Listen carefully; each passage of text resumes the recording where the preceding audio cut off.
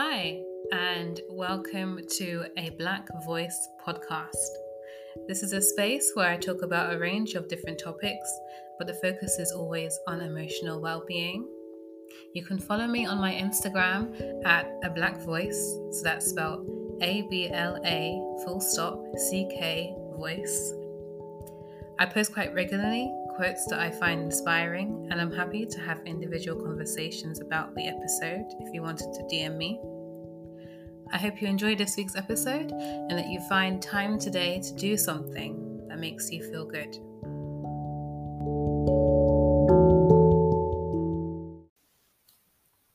Hi, and welcome to another episode of A Black Voice. This is Francesca, and today I wanted to talk about recognizing and identifying what our needs actually are. Because I did an episode probably, I think in October last year. So I'm recording this in December 2020, but I'm going to be releasing it by 2021. But I'm sure I recorded an episode in around October about communicating your needs, which was kind of like establishing boundaries and telling people what you need and what is upsetting you or what you need them to give you. But today I was thinking, how do we even know what our needs are? Because sometimes that can be hard for us to even identify first. So we should start with that before we even get to the point of telling other people what we need. So I wanted to start with identifying and recognizing when our needs are not being met. I think that's the hugest indicator of figuring out what it is that we need from others. So I mean by in our friendships, in our relationships, from our managers, from our colleagues that we work with, from anyone that's not us, anyone else that's not us that we interact with on a regular basis, where we have a relationship with, that we're going to need something from. Not necessarily strangers, because actually, it does work with strangers too, because it's important for you to communicate your need, that you need space. Like if a stranger is really coming up to you really close, then you need to be able to communicate, okay, back off. But it's important in general, but I think especially important in relationships with other people that you're going to be interacting with regularly, because having your needs not met by them will end up making you feel really irritated. So basically, I've pretty much said what I wanted to say first, is the way that you recognize what your needs are is by recognizing what you're feeling. So irritation, anger, upset, all of the emotions that are quite difficult to manage or deal with are usually a huge indicator that your need is not being met. So like the example I just said with a stranger sitting really, really close to you on the bus or train, they're not meeting your need because they're not giving you your personal space. So that's a huge indicator. Okay, my need is to make sure that I have space and I feel comfortable and I feel like I have the ability to spread my legs out on the train if I need to, or have the comfortability and ability to breathe and inhale comfortably and safely. And most importantly, that would indicate safety. Your need is safety, because I know for me personally, if someone's all up in my space and I can't really move or get out, or like if I'm thinking, for example, if I'm on a window seat and there's someone who's sitting next to me and I'm feeling trapped and they're like not really giving me the space I need, then I wouldn't feel safe. So my need of safety would not be being met. My need for, I would take that into a level of respect. I feel like they're not respecting my my whole body and person by just invading my space like that. So I would start to feel angry, irritated, upset, scared, all of these different emotions. And I would know that I'm feeling those things because my body would tense up, or I know for some people they might get a headache, or they might feel their breath might quicken, like it might be harder to start breathing, to keep breathing. There'll be different physical reactions that we'll get. That'll be an indication of how we're feeling emotionally, which will then represent a need that's not being met. So then the next step would be to be able to communicate that to the person. Okay, back off, give me space, or whatever you need to say to get that person to meet your need. Another example would be talking to a friend. And a friend, this is a very typical common situation of a friend who's always complaining about something. And they're using, I know this is a common situation for me, so complaining about something and wanting you to be their therapist. I think because I'm training to be a therapist, that happens to be quite a lot, but this can happen to anyone. When you have a friend or a couple of friends who always come to you to vent about problems, or this could be family as well, they're always leaning on you for support, and it's getting kind of draining, and it's like, oh my gosh, this person's always complaining, they're always bringing negative energy to me, they're always got something to say, and they want me to suddenly fix it and be the one to be their hero and just help fix all their problems. My need then is that I'm feeling drained. So I would recognize, first of all, I'd start to feel irritated again, upset that they're always talking about themselves and not asking how I am. Upset that they're just assuming that I'll be able to provide all the answers and magically fix their world or their problems. I would start to feel irritation, and I'd probably start to feel tense again in my body. And I would know that my need is not being met of having my own space, having my own free time to just breathe, having my own time to just feel relaxed and open and just able to have fun. I wouldn't have all my needs to have fun being met. All of the time, they'll be just using me for advice and to help fix their problems. So a lot of my needs would be being ignored. I wouldn't be. Also, especially when I said the bit about them not asking how I'm doing, then I wouldn't feel like my need to be considered and being thought about. I'm not being thought about or cared for or being acknowledged. All of those needs aren't being met because they're always prioritizing themselves. So I would feel all these things in reaction to that need not being met. So then I would need to figure out how to communicate that to them. So, of course, if this is a really good friend, they may not be intentionally doing these things. They might just be feeling, oh, you're a therapist, so you're going to have all the answers. I better talk to you. It's not going to come from a place, if it's a loving friend, it's not going to come from a place of, you give me all the answers and I run away. It's coming from a place of, oh, I really respect you and I really know that you have a great perception of life. So let me ask you for your great advice or something. So to look at it from that perspective can help me to frame how I then communicate my need. Then I can literally just say, you know what? I'm a bit drained today, so I can't really help you in the way that I normally do. So I'll probably get back to you in about a couple of days or a week. In the meantime, did you watch that show? Let's talk about that show that I was talking about to you last week. It was so funny. And then just diverting the topic to something else to be a bit more lighthearted.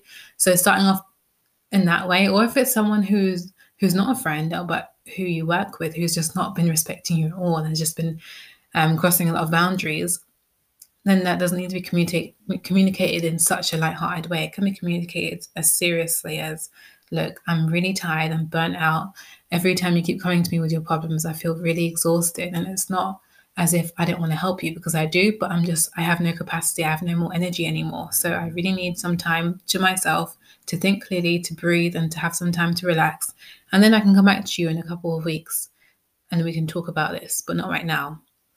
So it's obviously up to you how you communicate things. But I think the most important thing is to learn how to recognize that your needs are not being met. And I think tapping into how you physically are reacting when you're around a certain person, because your body will normally tense up, your body will tell you that you're not comfortable. And then you'll be able to recognize, oh, wow, I'm feeling angry, I'm feeling really annoyed, I'm feeling really sad or upset.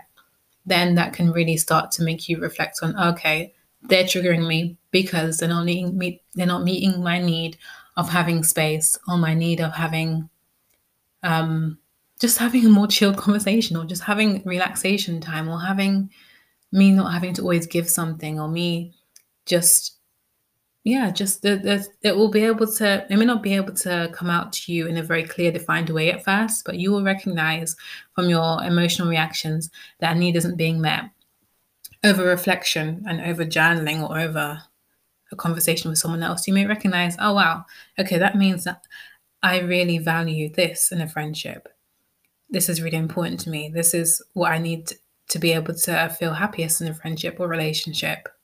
So I think that's one is another example. So I just talked about how you can recognize and identify your needs through difficult situations with friends or colleagues or managers or in relationships, but you will be able to recognize your needs as well through positive interaction. So thinking with a romantic relationship and getting lovely cuddles or something, that will make you realize, oh wow, okay, my love language is physical touch, or like I I'm someone who really needs to be cuddled, and I need to have quality time with a person. Or if you're having a really good time laughing at a movie or a TV show with a friend, then you can recognize, oh wow, I'm feeling so happy. Again, that's to do with how you're physically or emotionally react.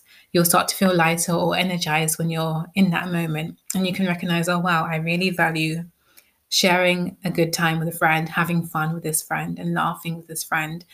I know that my need is to make sure that I'm always having a more relaxed, chill, fun vibe. That's what I need in a friendship. I need to make sure that there's always time for fun and relaxation and time for us to just let loose and have our hair down and have a good time. Those are really important needs that I need to have met in a friendship. So even you'll be able to identify your needs through negative but also positive interactions with other people. And both are just as valuable. As it's all about tapping into how an interaction is making you feel physically and emotionally, and that will give you a sign as to, okay, I need more of this or I need less of this, and I need to communicate this so that I'm always receiving this. And it takes a lot of more self-awareness for you to recognize what you need, and it takes a lot of continuous practice and adjusting your words to be able to learn how to communicate your needs to each person, because every person has different personality. But it's really important for you to first tap into what you're physically and emotionally feeling in response to someone else's action, for you to then figure out, okay, these are my needs and this is how I'm going to get them met. The first thing is to always see how something affects you personally, because I think that's what makes it more unique to you as an individual, because you can see a list of someone else's needs. Someone else may require 5 days of alone time and then go partying for 10 days in a row. That could be their personal need.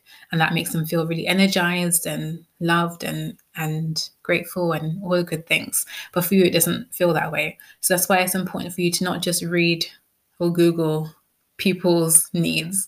That's not the way for you to figure out what your need is. Your needs will be individual to you, and they'll usually be based on whatever you did or didn't receive in your childhood. I always go back to childhood experiences because that really shapes who we become as we grow up. But usually, whatever we have lacked or we did enjoy experiencing in our childhood is something that we will carry on for the rest of our lives and we'll need to experience more of in order to feel fully satisfied and feel like we're really in a successful, happy, healthy relationship with colleague, friend, romantic relationship.